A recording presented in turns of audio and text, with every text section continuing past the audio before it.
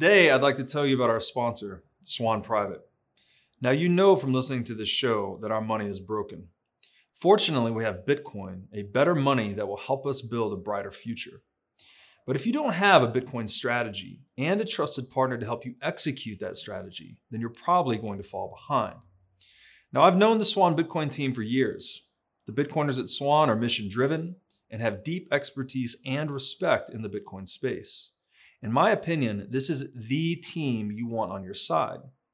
Today, I'd like to highlight Swan's Private Client Services division, which guides high net worth individuals and businesses around the world toward building and preserving wealth with Bitcoin. So visit swanprivate.com and learn how this concierge service gives you direct access to your dedicated Bitcoin advisor by phone, messaging, and email.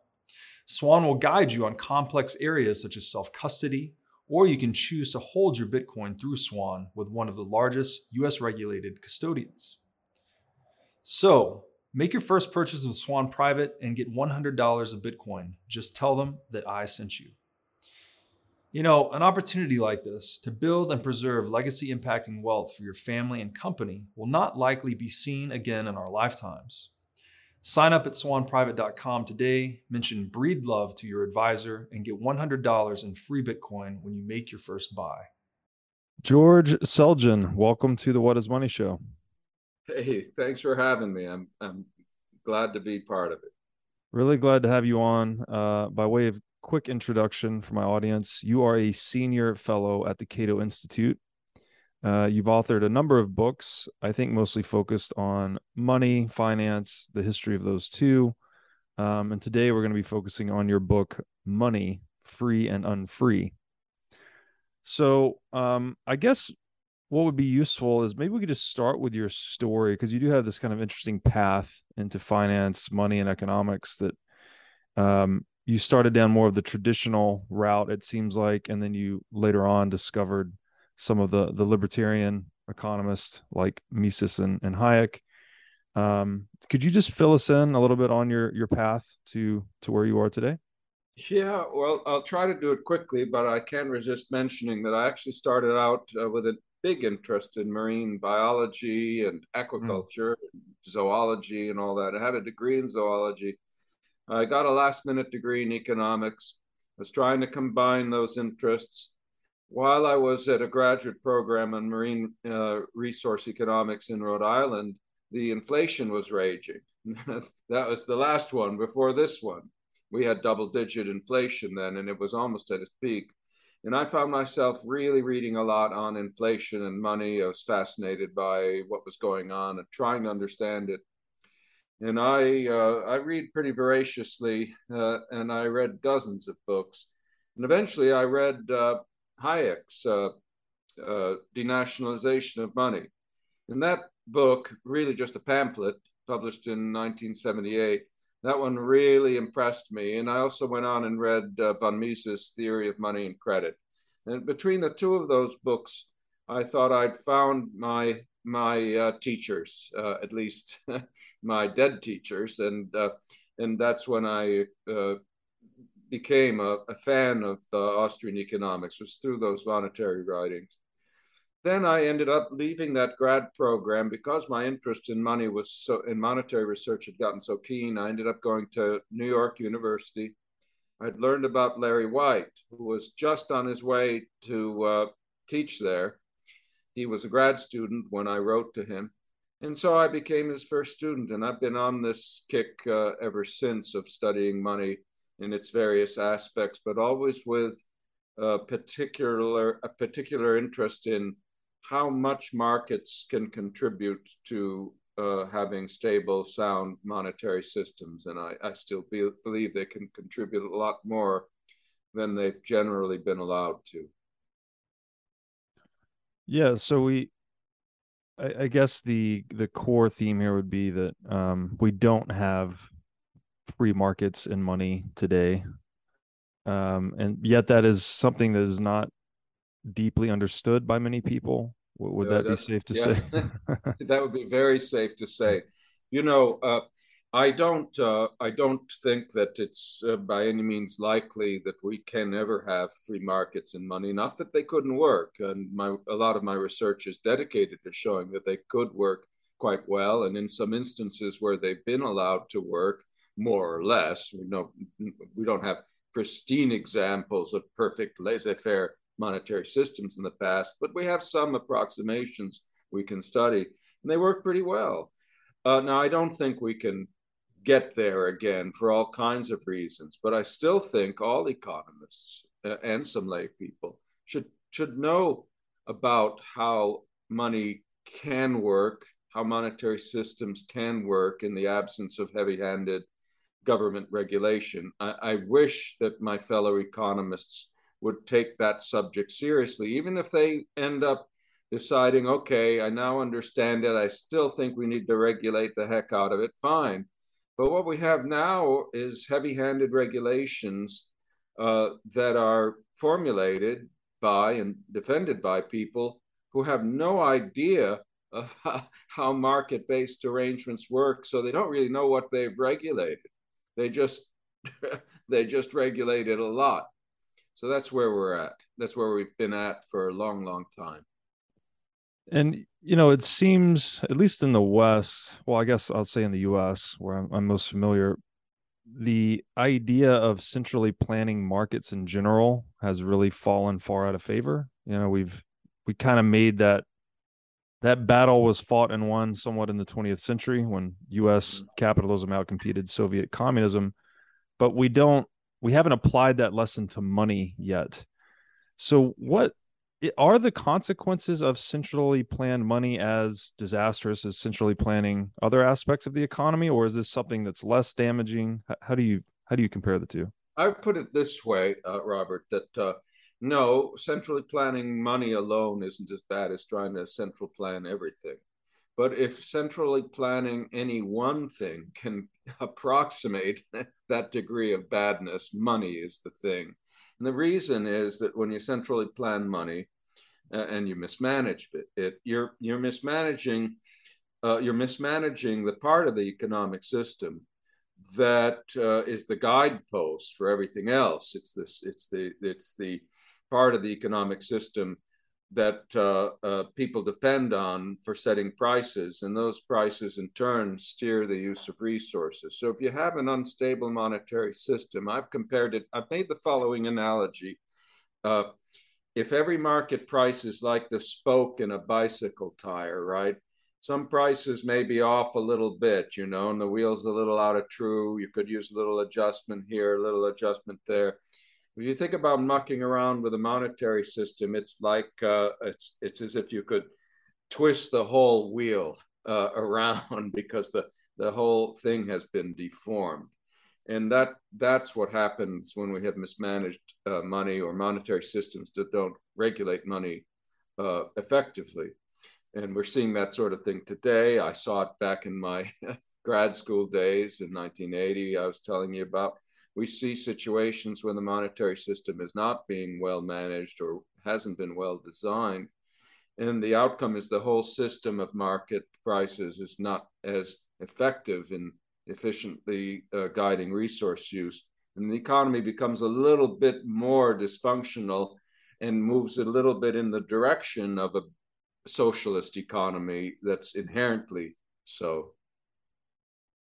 That makes a lot of sense. So then, correct me where I'm wrong, but then the argument that centrally planning money would sort of infect other areas of the economy over time. It affects all the areas of the economy, because when the central planning is done badly, because your system of relative prices tends to not be functioning well.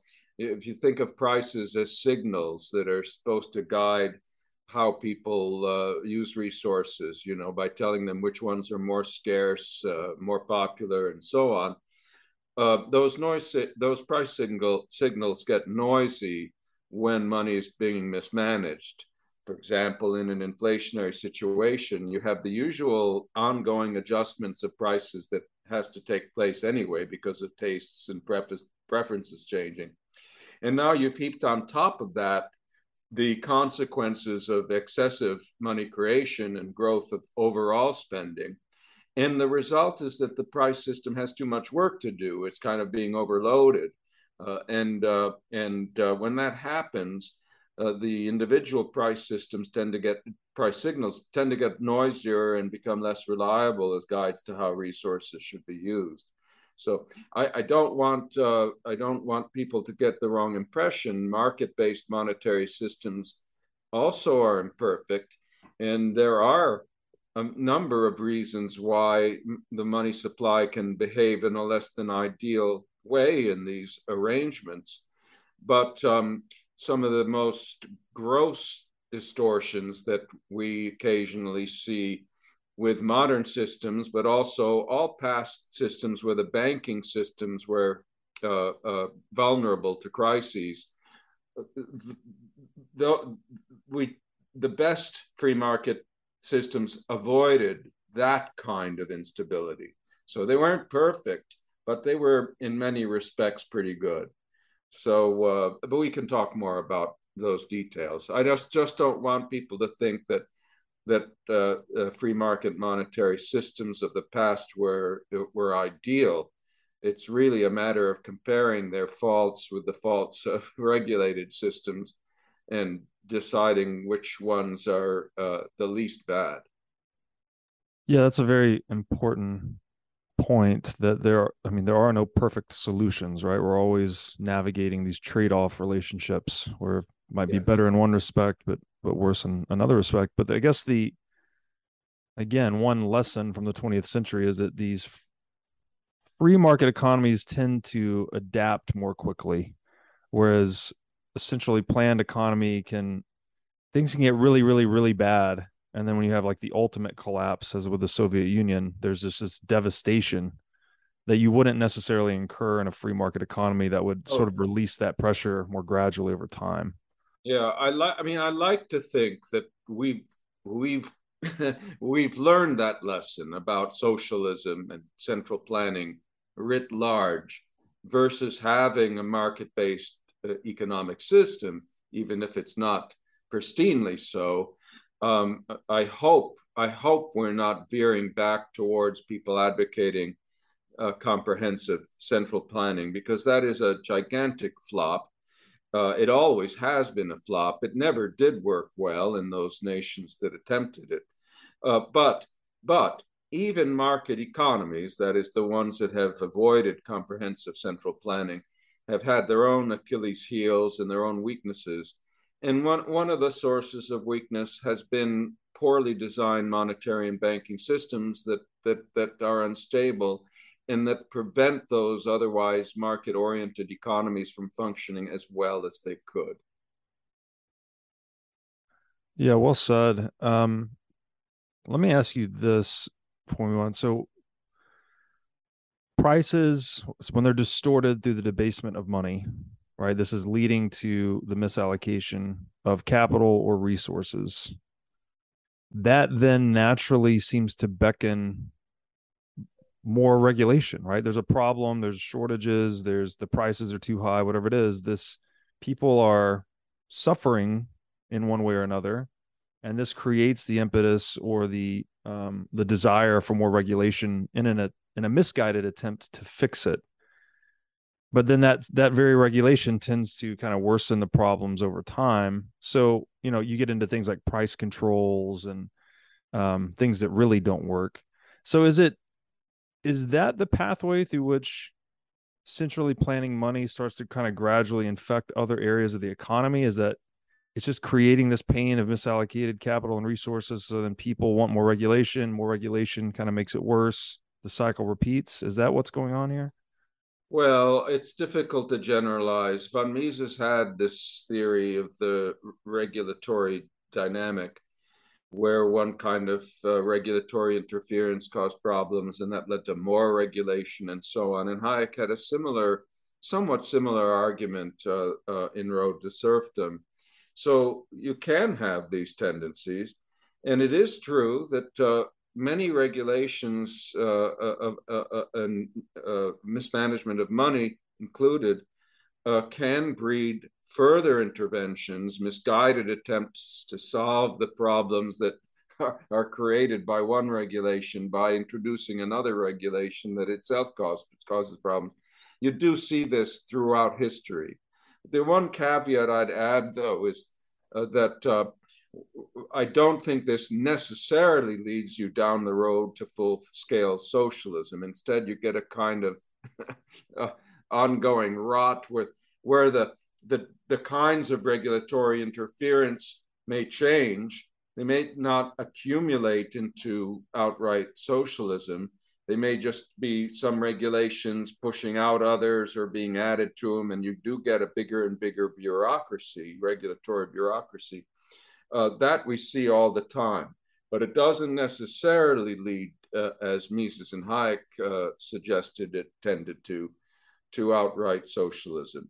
That doesn't mean that it's a good thing, but just to give you a concrete case, I've often said to students and to other economists who talk about financial crises, I would say to them, you know, if you show me a past financial crisis, doesn't matter how recent or how long ago, I'll show you a bunch of stupid regulations that played an absolutely crucial role in causing that crisis. I've always been willing to make that statement, and I've never had anyone give me a case where I couldn't, in fact, show that it was so. But the point is that a lot of times today, when people are saying, oh, look how unstable the banking system is, look what happened back then, et cetera, we need regulation. What they are not aware of is the role past regulations played in the crises that they're referring to, which they're trying to use as an excuse to do more regulating. Yeah, that makes a lot of sense. Okay, so in regard to your book, it's broken up into three parts. First part, you have the regulatory sources of financial instability. Second part, you have a section titled Before the Fed. And then finally, in the third part, you have the Federal Reserve Era. So, on what you just said there, where you're willing to look at a financial disaster and describe some of the regulations that led to it, is that something you could do? I mean, I guess we just picked the big one, right? 1929.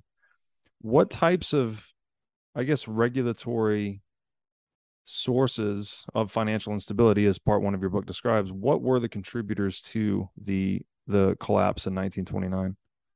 Well, that's a big one, Robert. It's manifold. There are many things going on in that particular case, partly because the crisis was an international crisis. So if I could just pick out some of the leading culprits, regulatory culprits in that, I'd pick first and foremost something called the gold exchange standard. The story there is that we had something called the classical gold standard, which was in place and taken part in by a number of Western countries, most of them, until the outbreak of the First World War. And in that classical gold standard, people owned gold coins, and for the most part, banks settled up with each other, either in gold or in some secondary reserves. But the individual nations kept their own gold reserves. They didn't keep reserves at some foreign central bank. And in fact, in that old system, quite a few countries didn't have central banks at all. Canada didn't, Scotland didn't, the United States didn't. What happened is in the First World War, all the belligerents went off the gold standard, and you had temporary fiat or credit systems with a lot of inflation. When they tried after the war to cobble the gold standard back, they faced a lot of difficulties in doing so, partly because of the amount of money creation that had gone on in the interim. So they came up with a number of makeshifts, the biggest of which was something called the gold exchange standard, where most countries held their gold, instead of keeping their own gold reserves at their central banks, they kept they took part in cooperative arrangements with other central banks, especially the Bank of England and the Bank of the United States. So the the Federal Reserve System of the United States. So the Fed and the Bank of England became sort of international central banks. This system was very vulnerable for all kinds of reasons because there were fewer gold reserves relative to the total amount of money. And any lack of cooperation by some of the participating nations could cause the whole thing to collapse like a house of cards. And that's more or less what happened when France, which was part of this deal, decided to accumulate gold in the mid 1920s. And it was hoarding all this gold. The US was also hoarding a fair amount. And ultimately, Britain became the big victim, and it couldn't sustain its gold standard. So this stuff is really complicated. This particular one you asked me about is very involved. But anyway, the so-called gold exchange standard was a very weak element of the post-World War I international monetary system that ultimately blew up. The other part of the story is the domestic part of the story, the US part of the story. And our particular weakness in the 20s was the fact that we had an agricultural crisis. We'd had one ever since World War I ended. And we had a unit banking system that was very, very weak with individual banks that had no branches. And in agricultural areas, they were failing in droves. So we had a banking system that was falling apart and subject to runs. And it was all because of regulations that prevented our banks from branching and gave us tens of thousands, literally tens of thousands of tiny, undiversified banks.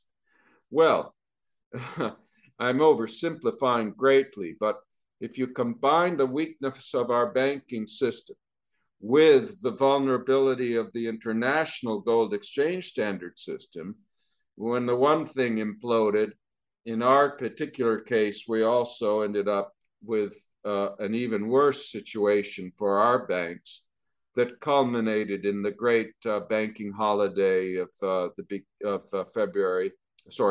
1933, where all of our banking system had to be shut down because of a mass run that was going on gold. So that's a very, very already very involved story that is still quite a oversimplified version of what happened, but at least it conveys some of the ways in which government mucking around with monetary systems internationally and nationally could make them artificially weak. And that's the big lesson that I want to get across. The gold standard that existed before World War I was a strong gold standard. And countries that had branch banking had strong banking systems. In fact, the US was the only country that really had a very weak banking system and had these banking crises. And that's one of the reasons why the Depression was particularly bad in the United States. But we dragged down many countries with us when we collapsed because they relied so heavily on trade with us. So there's the Great Depression in what doesn't sound to your audience like a nutshell, but believe me, it is.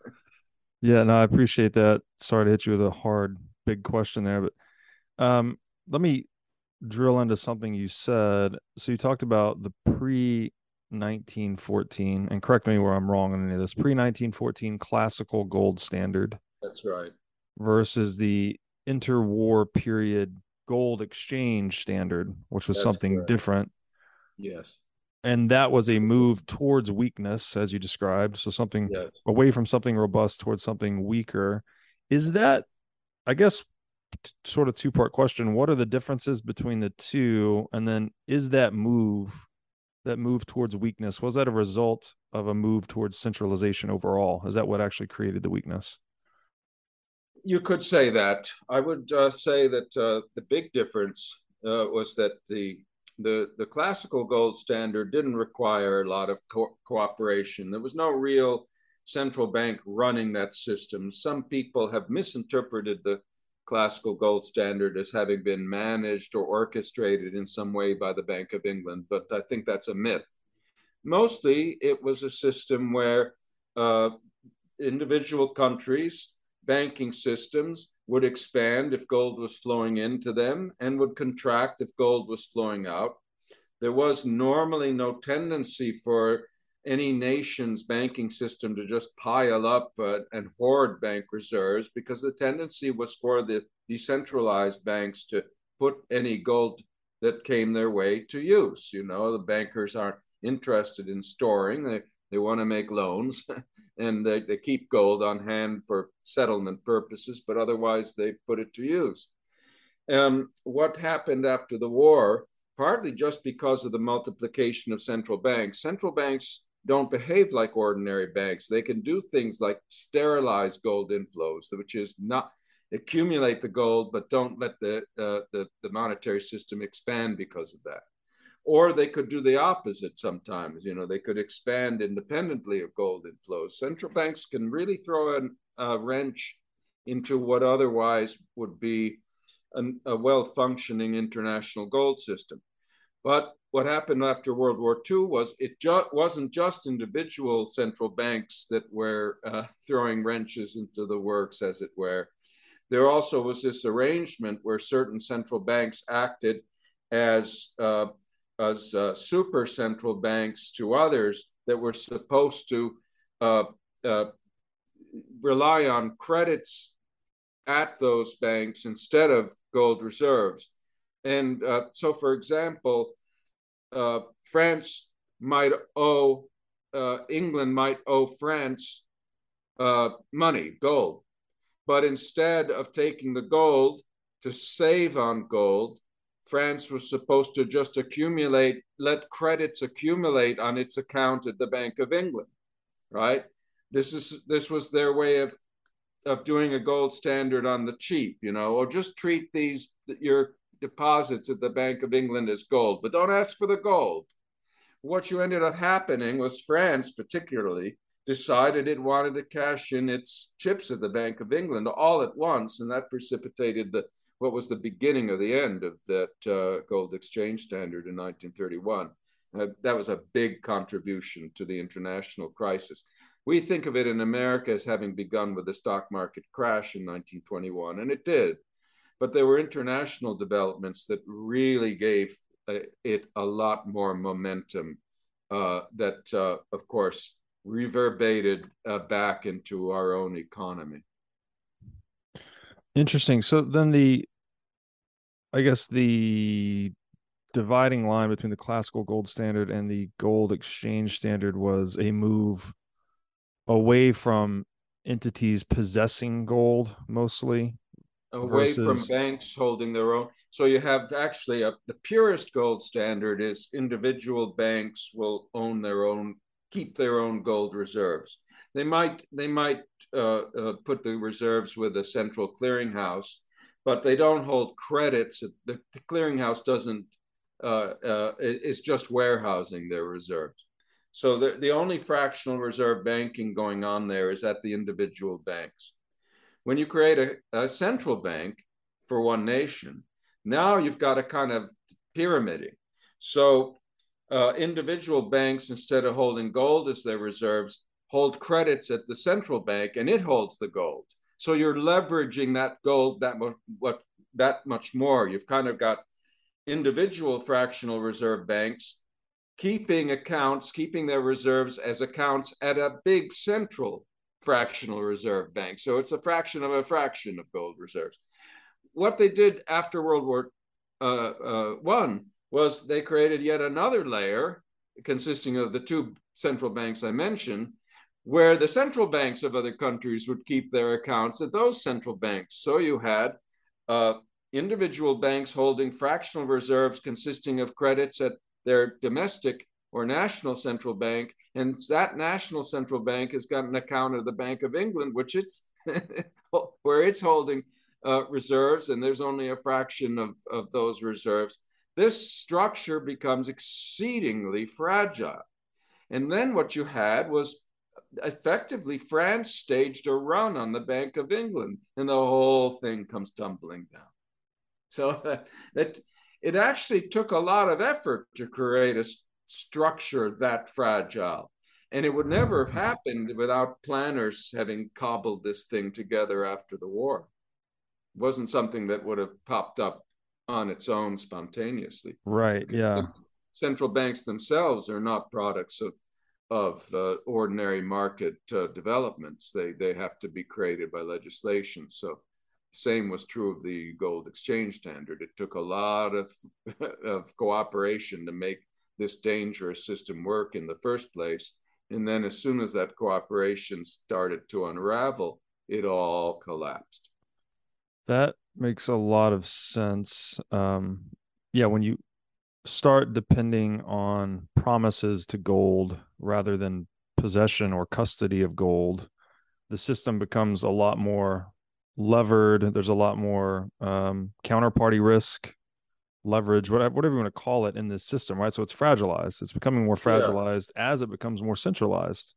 Yeah, and I don't want to, I'm pro fractional reserves. I'm one of those. And I think on the individual competitive banking system level, fractional reserves are fine. But when you start doing a fraction of a fraction of a fraction, and it all depends on individual. See, the way an ordinary bank can get away with fractional reserves is it's got thousands of customers and they're acting independently. And the money's flowing in from some, it's flowing out from the other, and these things tend to balance. But when you're the Bank of England and you have 4 customers or 10 customers consisting of other central banks, one of them alone could spoil everything, right? It's like one big depositor says, oh, we want our gold back, it falls apart. So this was not an arrangement that was ever as safe, even, to put it that way, even as an ordinary fractional reserve system is. Ordinary individual fractional reserve banking is risky. But this was super, super, super, super, super risky. And at some point, the trade-off between risk and saving on gold or economizing on gold, they went way overboard in what was a worthwhile trade-off. And the cost of that was an international financial crisis and depression. Yeah, that's a great way to look at it. And I think there's a number of good points I want to highlight there. One is you make the point that a lot of this system was designed to overcome the shortcomings of gold, right? The fact that gold is really heavy, actually, not super portable. The international, so that's true of all the any kind of fractional reserve bank, but they had a particular problem, Robert, after World War II, because they'd inflated their money supplies dramatically. World War I, they'd inflated their money supplies dramatically. And so you had all this IOUs out there. And you didn't have that much gold. Gold supply was essentially what it was before World War I. So it's all been inflated, and this has happened during a time when none of these currencies were convertible. Now they want to make them convertible into gold again. Well, how are you going to do that? There are 2 obvious options that would work, that would have worked. The easiest one is devalue, reset the gold price. So now, every piece of paper or every IOU is worth less gold, and then that would have worked. But they were very reluctant to do it, especially the English. They wanted to get back to the old traditional pound. The other thing they could do, of course, is deflate. That is, bring the money stocks back down, and so that old supply of gold will be adequate again. And some of them did some of that, but they didn't really want to do too much because it's a painful process. The third option, which is the one that turned out to be so dangerous, was to say, well, let's just try to get by with less gold and without contracting the money supply and without devaluing by coming up with this triple pyramid layer so that we don't need as much gold. And it's true that now we're going to rely on these central banks to do the right thing, to not try to get their gold. So we need cooperation, and we need it more than we ever needed it under the old gold standard. Well, the problem with a system that relies so heavily on cooperation by a few players is that if they don't cooperate, it fails. So it was an extremely vulnerable arrangement, and anybody could have seen that. They were just, going on a wing and a prayer that everyone would keep cooperating And the French got in. I keep blaming the French, but the US, the Federal Reserve hoarded gold too in the 20s. We had so much gold. We had a gigantic amount of gold, and the rest of the world didn't have much, but France also had a lot. And between the US and France, we ultimately ended up beggaring the other countries that also ultimately needed gold to back their liabilities of their central banks and other banks. So yes, it's a tragic story. You know, a lot of the stories about economic crises are tragic because it's not that there was any easy solution after World War I. World War I had upset all the monetary arrangements. There were difficult choices. There were options, all of which were going to do something, going to hurt people, right? Deflation's painful. Devaluation's going to upset ordinary contractual relationships. It's going to make people wonder whether the British pound can ever be trusted again, right? It was a big deal for any central bank to devalue its currency because its reputation was at stake. So you have all these hard choices. I think, of course, it's easy to say in retrospect, they made the worst possible choice by trying to get away with that fragile system that they set up, and it failed. Yeah, so I mean, I'm just reminded that the path to hell is paved with good intentions. You know, they were trying to defer the judgment day, I guess, or the day of reconciliation back to this That's economic exactly reality, kick the can down the road. And it, you know, there's this, when you delay, I think about this a couple of ways. One is I got from Taleb. He says that delayed volatility is exacerbated volatility. So you're just kicking that can down the road Yeah. to a worse tomorrow. I think that's part of the story. That's right. And you know, in principle, they could have taken a slow route. Don't go back. Don't restore gold convertibility right away. Let your economies gradually grow up to the new situation. We did that with the Civil War, right? We went off the gold standard in 1862, and we didn't go back on it till 1879, not completely. So we took our time, and that's how the United States got back on the gold standard without going through, and it got back on its original gold standard, same gold dollar, but it took its time. If you take your time, you can grow up into the situation where the fact that you have had so much money creation in between, you can adapt to that new situation. But the nations of Europe after World War I were in a hurry to stabilize their exchange rates, etc. So they didn't want to take, 16, 17 years to do it. And they paid a big price for that. Makes sense. The other theme I'm detecting here is that in this process of centralizing or increasing the interdependencies, let's say in the financial system, you're creating this customer concentration risk, as you said, right? When the one big central bank of central banks has 10 customers, you lose one customer, that's a real problem. Whereas if you have 10,000 banks, customers are coming in and out, it's less severe. Any one migration's less severe. Now I'd like to tell you about a great new Bitcoin show on the scene that you've got to check out. Brought to you by Swan Studios and Bitcoin Magazine, this show is Hard Money with Natalie Brunell. Natalie is an Emmy-nominated journalist bringing unparalleled experience to the Bitcoin media scene. And personally, Natalie is one of my favorite voices in the Bitcoin space. Each week on Hard Money, you'll get the top headlines of the week with analysis you won't find anywhere else. Hard-hitting interviews with amazing guests like myself and other top minds in the Bitcoin space.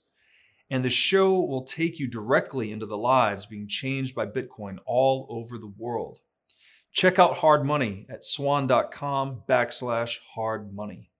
Today, I want to tell you about our sponsor, Crowd Health. So, how does health insurance work? You send an egregious amount of money to an insurance company. They hold it in a pool of depreciating fiat currency. Then, when you have a large health event, you have to pay them even more via your deductible. And then you hope they will cover your bill. And in fact, 1 in 6 bills are denied by healthcare.gov plans. It's time to take control of your own healthcare bills.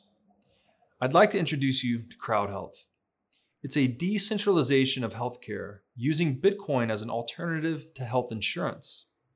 Instead of sending fiat currency to a big corporation, you send that money to an account controlled by you, a portion of which is converted into Bitcoin. Then, if you have a big health event, you have a community of Bitcoiners that will use the money in their accounts to help you out. To get more details, go to joincrowdhealth.com/breedlove, where you can find the promo code for $99 a month for 6 months. The other thing here is that this is then that whole system that becomes more centralized, more laden with customer concentration risk, as you said, also becomes more dependent on cooperation. You need everyone to kind of, play by the rules or sing off the same song sheet or however you want to put it. Yeah. But that very cooperation is difficult to maintain, especially when it acts against their self-interest, right? It's in France's self-interest to take possession of the gold rather than just take the IOU from Bank of England for instance. Yeah, at a certain point. So Gold bugs took over the Bank of France, and they said, "We want hard money. We want our gold." Right. And, so there's a tipping point, right? We're using the banking model out of convenience in a way to overcome some of perhaps the technological shortcomings of gold or other things. But there's a point where the price of that convenience becomes so great in terms of risk that the system doesn't work anymore. So my question after all of that would be, and I don't want to jump to today, we'll kind of come back to the history here, but what is the geopolitical relevance of gold today? If we're now on a global kind of fiat system and situation, how do you view gold and its relevance to the geopolitical order today? I don't know if I can answer the broad question about the geopolitical order. What I can say is that gold doesn't have much of a role at all in the modern monetary system. Central banks still hold gold. They still own it as an asset, among others, in their portfolios. But fundamentally, the monetary systems today are totally independent from gold. Its importance is simply as a component of their asset portfolios, and of course of private asset portfolios, that's there to guard against the possibility of general inflation. It's most widely used as a hedge.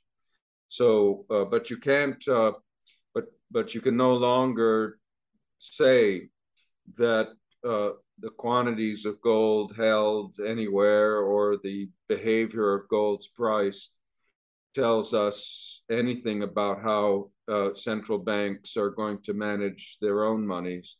It could tell us something about how they've been managing their own monies, that because the price of gold often responds to inflation and other signals.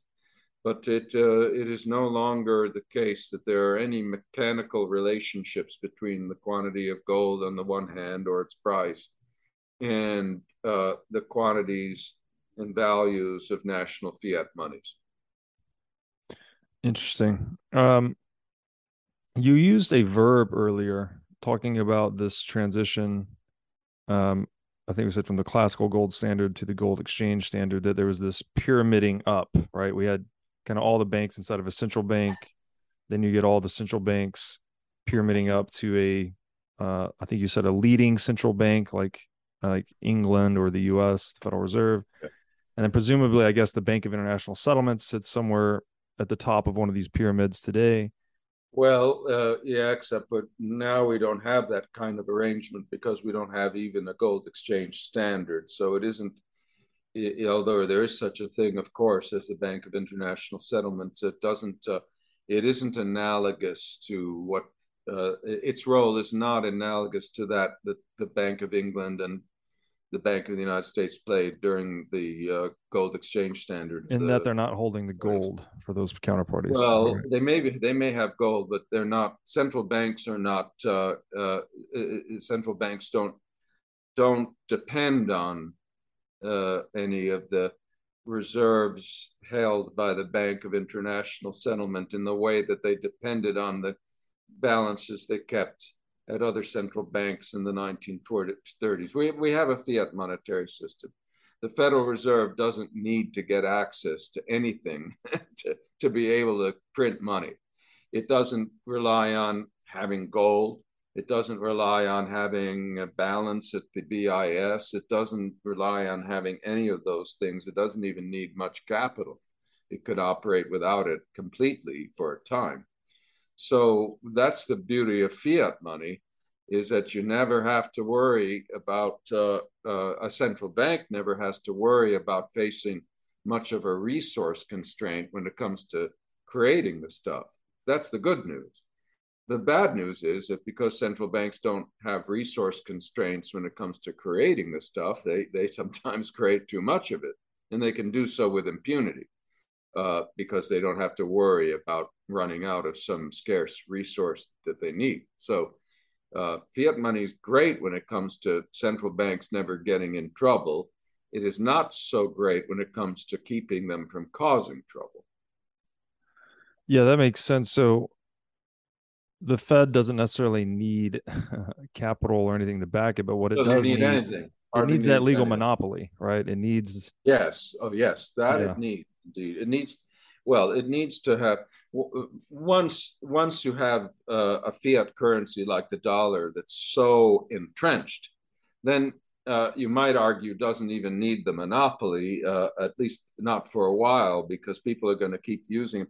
But in the long run, you're right. It does need to have a monopoly because, in principle, the Fed's ability to function would suffer if it weren't for the fact that there is a robust demand for Federal Reserve notes. There's a robust demand for dollar assets that the Fed creates.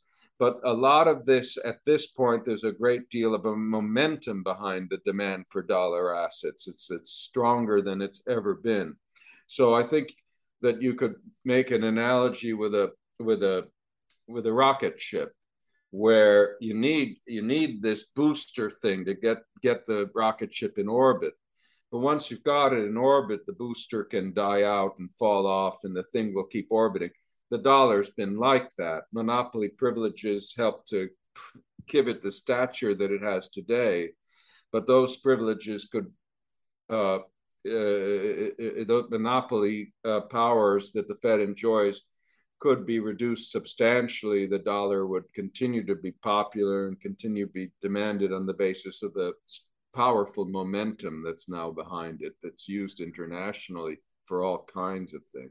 So those monopoly privileges are used to solidify the network effects, perhaps, of the dollar. Yes, And then, that's right. They help get those things, going. yeah. And it's very analogous, to change the subject briefly, to what they were trying to do with Bitcoin in El Salvador, right? Quite correctly, as far as theory is concerned. You try to make it legal tender and compel people to use it, and encourage them in other ways. If Bitcoin were, if they had succeeded that way to get Bitcoin widely adopted in ordinary payments in El Salvador, and the evidence suggests that hasn't happened. But if it had happened, then the thing would probably eventually keep going on its own, if you know what I mean. Even if you took the legal tender status away, by then it would be entrenched and it would continue to be the nation's money. That's the theory, anyway. That makes sense too. So if you look at the evolutionary progression of the dollar, originally it was exchangeable for gold, right? It was a warehouse receipt for gold. So effectively, yeah, it's gold was the co-opting. launching vehicle then. Right. Yes, exactly. Convertibility. Yeah. So the network effects of gold were piggybacked on by the dollar. The dollar was as good as gold, so to speak, for some period of time. Then you remove that convertibility or redeemability. And it's kind still of out there. Yeah, it's sort of hijacked the network effects. And is there an educational component here too, where you're, because I know that like a lot of Keynesian economists have called gold the barbarous relic, and they've tried to, I don't know, I guess Keynes himself called it that. Keynes himself, yeah. So to instill in people's minds that gold is not necessary or wasn't necessary is another part of this I guess it's kind of a psychological operation getting people onto a fiat standard because, as you said earlier, it doesn't emerge naturally. Once you've got everybody holding substitutes for gold, whether it's the fiat money or bank money that is convertible into gold, then you can have a situation where you can, and they're not used to handling gold particularly, then you can deprive them of the right to have the gold. This doesn't necessarily mean there won't be an adverse reaction or that the value of the dollar won't change because of the changed status. But if it's already in widespread use, people cannot, flip a switch and use something else. As we were saying, there's this powerful network effect that allows the thing to keep going. So when we went off the gold standard in this country, for the first time, and permanently off of the gold coin standard in 1933, well, people found themselves holding dollars, but they just weren't gold dollars. In fact, they had to hand in all their gold. But the dollar was still money, and now they had fiat money, just like that. And, oh well, life goes on. So it is a question of having an established network. But you're right. I don't know of any. The closest thing, okay, I have to be careful how I say this, but the closest thing historically to something being like a fiat money that has been launched with no promise of a fixed exchange rate, with something established and no intrinsic non-monetary use value, that sort of thing, is Bitcoin.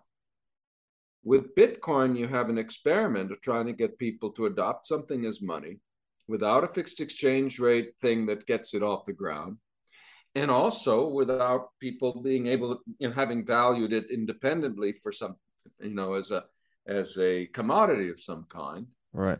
And well, they got the thing to be valuable, of course. That to that extent, they've succeeded, but they haven't really gotten it to be widely used as money. So what they've created is a kind of interesting experiment where they made something that doesn't look like it should have had any value independently of a speculation, take off as a purely speculative object, right? It's purely speculative. And that's tricky, but they did it. Now we know it can happen. Yeah, interesting. So one point you make there, I guess that's in regards to the Mises regression theorem, right? That something needs to be traded for some industrial or commodity use before it becomes money. And Bitcoin kind of skipped that whole. There's no industrial use for Bitcoin. It's pure money. That's exactly right. Yeah. And Mises' theorem, which I subscribed to, I thought was a very elegant theorem explaining how fiat money could get going. And we needed a theory. We didn't have a good theory of that. It is a tricky problem, how people could value it when it was no longer valued on the basis of what you can convert it into, which was itself something that had value before it was money and all that. So Bitcoin has definitely shown that while the regression theorem may explain how actual historic fiat monies got going in some cases or how they could be valued, that theorem does not, after all, tell us the only route by which something that has no commodity value can become widely accepted. That makes sense. The on the topic of fiat currency, then, as we said, it's not something that emerges spontaneously. It necessitates this legal monopoly, typically necessitates some prior existing monetary network effect like gold, although we said with Bitcoin that was kind of skipped in a way. What does that mean for the users of fiat currency? Because it seems like a pretty bad deal for people that are outside that legal monopoly but forced to use it. Are they being, I don't know, are their property rights being violated via inflation? Inflation's often called taxation without representation. How does this system, I guess, hurt or harm individuals? It all depends on how it's managed, of course. Now, there are two different things here. One is the original situation where, let's say, we've got a gold standard and all that, and I think I've got an IOU, I've got a Federal Reserve note, and it's supposed to be worth a certain amount of gold. And then the Fed says, or the government says, sorry, we're never going to give you your gold back again. Now, at that point, of course, you have a confiscatory development and reason for people to be upset about it. And they were upset about losing their right to own gold, et cetera, et cetera. And that's true, by the way, regardless of what happens to the purchasing power. You can still complain. I want my gold. Okay, I know the dollar's still worth just as much. Prices haven't risen. But my rights have been violated, and that is what happened. People have examined that and asked, well, what were the alternatives, or all kinds of reasons why that may have been, after all, the only real recourse that could allow the banking system to get back on its feet again. Okay. But there's no question that we're talking about a violation of rights in that case. But now let's, we'll go forward in time, several generations, and all bygones are bygones as far as those old original holders of gold who lost their gold are concerned. That's water over the dam. Well, so today, what we ask is that we can still suffer as holders of fiat money. We can suffer a kind of confiscation still as a result of inflation, where the value of our holdings is deteriorated. That's a different kind of, if you like, a taking, a kind of theft, if you like. And then the extent to which, though it's so, really does depend on the particular circumstances, because in some arrangements it's possible for people, at least many people, to protect themselves quite thoroughly from the effects of inflation by holding very little non-interest earning money, perhaps no paper money at all, and that's becoming more and more common. All your money consists of deposits that, at least in principle, can earn interest that compensates for inflation and so on. So it is not such a straightforward thing to say, when is your central bank stealing from you or not, right? It's not that simple anymore. But that doesn't mean we can't speak about an inflation tax and speak about the circumstances where it boils down to something pretty substantial or confiscatory or whatever. At some point, of course, we have to resort to value judgments to decide what counts as theft or not.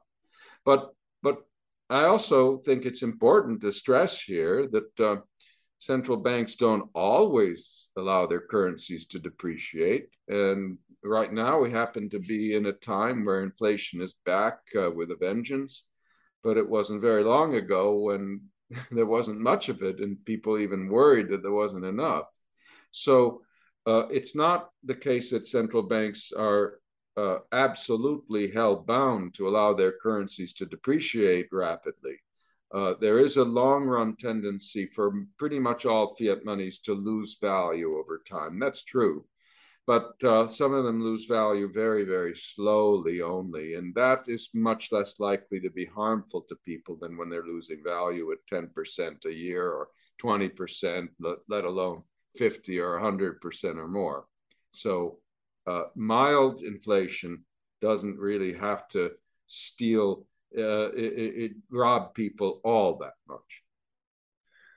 Yeah, I guess I could agree to some extent, but I would also add the wrinkle that it can disguise what would otherwise have been price deflation, right? Yes, it's true. Yeah, some particular product or service that. is becoming, that industry is becoming more productive, prices would be declining. Maybe yes, still declining, but they're not declining as much. So that's a tax on people that it's hard to perceive. But don't forget that when you have an inflationary process, so that prices that might otherwise have been falling don't, and may even be rising, it's also true that incomes are tending to rise and your wages are tending to rise. So that's why I say it's not so simple to say that if prices are rising more quickly, we're all being robbed that much more, because it depends on how our incomes are growing compared to how those prices are rising. In Right. general, both things are happening at the same time, and the more rapid one is, and the more rapid the other one is. But there tend to be groups, there can be groups in society that are suffering more and losing out, and others that are gaining. Uh, for example, people on fixed incomes, is notorious that if their incomes aren't adjusting with prices and inflation, they're going to be becoming worse and worse off. So, but it isn't a simple, it's usually not the case that the higher the inflation rate is, the more the average person is getting ripped off. The average person is a rare bird. It's more likely that everybody, that some people are actually gaining and some people are losing, but it's very difficult to say what the average person is doing in these moderate inflations. Now, once inflation gets really, really rapid, it starts to take such a toll on prices and efficiency. We were talking about this before. Then the pie is getting smaller. Right. That's all there is to it. And at that point, of course, it's likely that the average person is in fact suffering, perhaps suffering a great deal. Yes. And that seems to be, as you said earlier, the long run tendency for most all fiat currency systems. Yeah, be The other, careful. Yeah, I said that the long run tendency is for them to lose value slowly, right. not for them to lose value rapidly. They can lose value slowly forever. Right. Just to lose value, I guess. You're right. Slowly, as you said, is the general long run tendency for fiat systems. The other pernicious thing here, though, is that, as you said, when you go from slow inflation to rapid inflation, that actually starts to break down the division of labor, right? Shrinking the pie. And so people in anticipation of that, at least as I've studied like the Weimar hyperinflation, for instance, they hoarded cash as a means of protecting against uncertainty. But then once it's clear that inflation's accelerating, they start dumping the cash. So it seems to be like Oh kind of this yeah, they don't vicious hold. cycle. Yeah, no. The minute inflation starts getting it all high, the tendency is for people to hold less cash That's what and I'm less. saying. You're hoarding it at Yeah. first, and then you end up dumping it, Well, which amplifies uh, the inflation. yeah, I'm not sure they were hoarding it at all in that story. They were hoarding it less and less, but they never were hoarding it much at the beginning. As soon as prices are rising, 10% a year, which is the case in the early stage of the hyperinflation in Germany, the velocity of money, which is kind of the opposite of how much people want to hoard it, starts to creep up. Starts to creep up. And you're right. Then you get to the point where, in the extreme, people get their pay envelopes or their bricks of papier marks, as the case may be, and they run to spend them on the first thing they can spend them on because they're losing value so quickly. And that's the crack up stage of the hyperinflation. But Right. these are quite exceptional episodes, and once in a while, it's always interesting to study them, and it's always important to fear that such things can happen again, and they do happen in some countries to today, but they are pathological cases. Even as central banking goes, we can all easily point to the poor, not great behavior of most central banks. The Fed has struggled, the ECB has struggled, but at least they managed to avoid the more flagrant kinds of mismanagement that we saw in Weimar and that we see in some smaller countries nowadays. So far, I think the So far, story yeah, is yet so to be far, written, right? yeah, Um, yeah, so far. Let me ask you this then. So you made this point in your book that most people tend to believe that since the Fed was implemented, that prices have become more predictable, output more stable, the business cycle less volatile. Yeah. But those intuitions are all wrong, basically. Could you Yeah, talk a yeah, little bit a lot about? of them wrong. Yeah, Could you just talk a little bit about how the current Federal Reserve era compares to the pre-Fed national currency system in terms of those yeah. business cycle aspects? Sure, sure. The Fed was established, the Federal Reserve Act was passed in 1913. The Fed didn't actually get going until sometime in 1915, but we usually say 1914 is when the thing got, as it were, the first brick got laid for the thing. And so we have pretty good statistics for about 20, 30 years before that. From the early 1880s, we have pretty good statistics, macro statistics, not as good as later statistics, but they're not bad. And we have information on banking crises. We have information about inflation. We have information about the price level and how it tended to evolve, which is not quite the same thing as the inflation rate. And we have, of course, business cycle information. So we can look at those 30 odd years, and then we can compare them to post-Fed performance of these same variables. Unemployment's another one where, those early unemployment statistics are a little dicey. Okay, bottom line, if you take the first 25 years of the Fed's existence, that takes you up to the end of the Great Depression. It's a no-brainer. Everything was worse. Between 1914 and the outbreak of World War II, the macroeconomic performance of the country is just a disaster. I mean, it's a disaster compared to before the Fed, and it's also a disaster compared to afterwards. It's the period when everything stinks. We even had very high inflation for part of that period. People forget that the second worst inflation of the 20th century so far was in World War I period. In fact, there were some brief periods when it was the worst, when it had the highest rates, higher than the 70s and early 80s and 1980. Anyway, so everybody agrees that that interwar period and World War I period were very, very bad macroeconomically, and nobody wants to repeat that. What's more interesting, though, is that if you compare the macroeconomic performance from before the Fed with the post-war period, which is the one where everybody thinks the Fed finally, figured things out and everything got a lot better, the macro statistics I was referring to before, don't show any tremendous improvement. Some cycles have been just as common. The contractions have tended to be just as long. There have been longer expansion periods, but now I'm not sure that's even true anymore. We don't have banking crises the way we did before. By the way, we had more banking crises in the 1930s than in those 30 years before the Fed, even though we had plenty in that era too. I should say, by the way, the pre-Fed era was it was no idol. It was we had a very unstable system, which is why the Fed was created in the first place. So I'm not saying that the pre-Fed decades were perfect and that system was great. No, it was a terrible system, but the Fed didn't improve on it at first, certainly, but it didn't even improve things much since World War II, especially when you consider that there have been a lot of other changes since World War II that should have made the economy more stable than back in the pre-Fed days.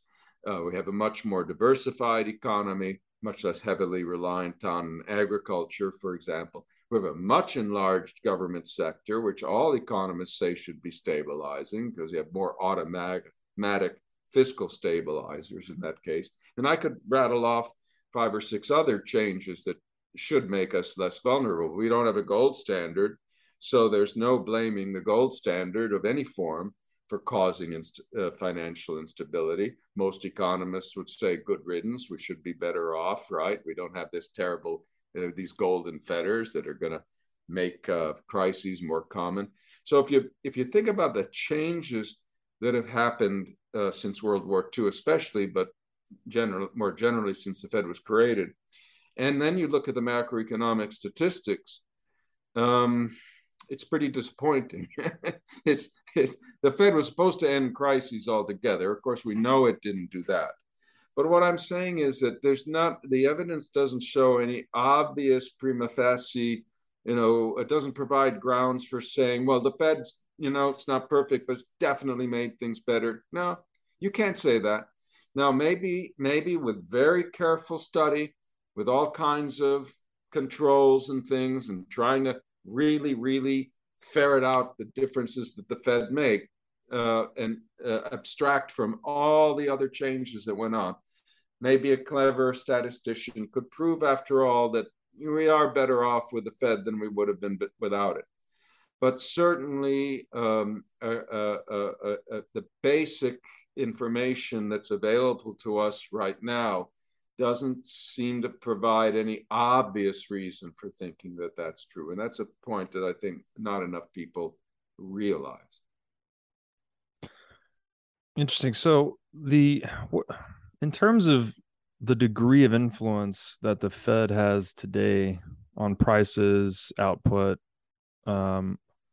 let's say taxation via inflation. I'm not referring to CPI here, just, how much people are actually being taxed by currency debasement. How much influence do they have today on the modern economy? Oh, well, I don't know exactly how to put any kind of magnitude on that. Obviously, the Federal Reserve is of extreme importance in determining the nominal values that our economy that we face, how prices evolve, how our nominal earnings evolve, how the dollar is valued in foreign markets, exchange rates, etc. So the Federal Reserve is extremely important, and its long run importance is even more substantial because we rely on it to make sure that the dollar is at least good enough to remain a popular medium, not just nationally, but internationally. That's why we can get away with having so much outstanding debt, because there's a strong demand for dollar debt. The dollar is perceived as one of the safer currencies in the world, and we get a lot of value out of that. And of course, we have to give the Fed credit for that, if only because it could do worse. It could have done worse. So, the Fed is important in all those ways. It's possible to exaggerate the Fed's importance. The Federal Reserve doesn't have the capacity in the long run to determine how productive our economy is. It has some influence on that, but it's not great. The Federal Reserve certainly is not able to determine how productive our factors are. It's not able to make scarcity go away by printing money. So we shouldn't ascribe to the Federal Reserve magic powers. And sometimes people might be inclined to do that. But at the same time, we have to recognize that it is of very, very great importance to how our economy performs. And that when the Federal Reserve does a good job, that makes a big difference. When it does a bad job, that makes a big difference in the other direction. That doesn't mean that it's easy for the Fed to do a good job. I think that this gets back to the discussion of central planning. It is not easy to run a central bank in a way that doesn't cause trouble now and then. I think we've all seen this. It's very clear in our lifetimes that we might imagine that if we were in charge of the Fed, we would have done a lot better job, but I think we'd be overestimating our abilities. The truth of the matter is that centrally planning the money supply is fraught with difficulties. There's no easy way to get it right, and mistakes are bound to be made, just as they are made by central planners who try to engage in planning more generally, except that those fellows could do a lot more harm. Yeah, that makes a lot of sense. All right, so last question here. I know you said earlier that how we can move towards decentralized money. That I might not like your answer, so it's probably a hard path or impossible, perhaps. I'd love to hear you elaborate on that. Yeah. And well, then you've brought up Bitcoin a couple of times. How does Bitcoin fit into your views on the movement towards decentralized money? Well, I think that to answer the first question, the possibility of really decentralized money in the past depended on our reliance and other nations' reliance on commodity standards like gold or silver, because those standard monies obviously could exist without government. Didn't have to be managed by any central government agencies. They're just commodities. So commodity money system can be truly decentralized. You can combine it with a decentralized banking system, et cetera, et cetera. So it's very easy to contemplate what a truly free market system would consist of, how it would work even, as long as you're assuming a commodity as the standard. Well, today, of course, for better for worse, we don't have commodity standards. We've got the fiat dollar. And it's very hard to envision how we could go back to any commodity standards successfully. There are a number of reasons why going back is hard. And I don't just mean that nobody wants to do it or it's unpopular and all that. I mean, it's technically hard. One point, though, that's obvious that I think people can understand without a lot of going into a lot of detail is that the gold standard that worked so well before World War I worked well to a very significant extent because it was international. It worked well because a lot of countries were involved. Most obviously, that was necessary to give you the combination of price stability on one hand and fixed exchange rates on the other. And that combination never existed before and has never existed since. We'd love to have that back. I would love to have it back. But if you think getting one country to go back to gold is hard, think of trying to get them all to do so. So politically and strategically, this is a huge ask. There are other reasons why, though it's unlikely we could ever recreate a gold standard. The other one I'll mention is that it would probably have to be done by concerted government action, which means originally the gold standard would have to be enforced by central banks, which means that we'd have to trust central banks to keep promises to convert in gold. And guess what? Nobody would trust them anymore. That genie left the bottle in the 1930s. So this is huge. We can't go back. That means that the only hope for truly decentralized monetary systems is to get away from the dollar somehow without trying to reform it. And that's when you start thinking about Bitcoin and parallel currencies and all that. But I'm afraid I'm a pessimist about that too. The dollar's network advantage is huge. And even other national currencies, their established networks are huge compared to Bitcoin, certainly compared to any other cryptocurrency, compared to gold, compared to anything else that might become money. I don't think Bitcoin's going to become an international medium of exchange. It has been successful for certain purposes. It certainly attracted a huge following as an investment medium for hodling, as it were. But hodling ain't spending.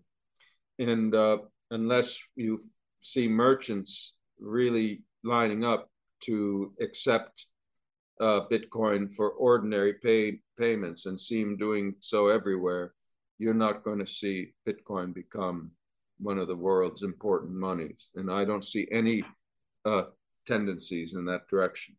So much as I like the idea of decentralized money and think it has worked well in the past,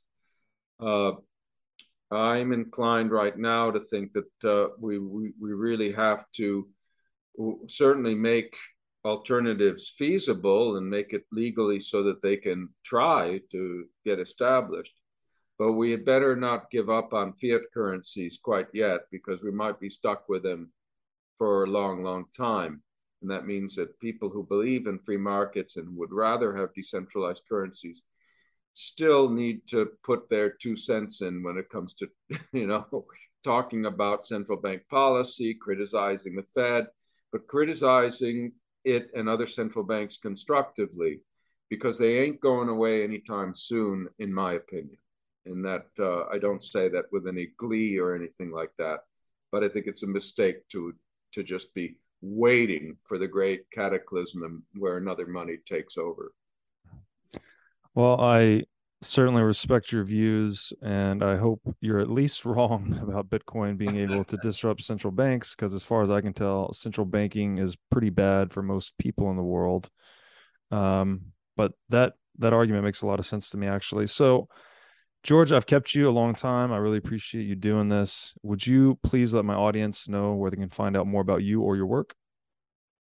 Well, the best way to find out about my work is for the books. Of course, you could just look me up on Amazon. Most of those books, I think they're all available on Amazon, the ones that aren't out of print.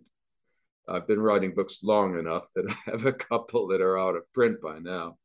And I also am a regular contributor and editor-in-chief to Alt-M. That's ALT dash capital M, stands for Alternative Money, which is the Cato Center for Monetary and Financial Alternatives online publication.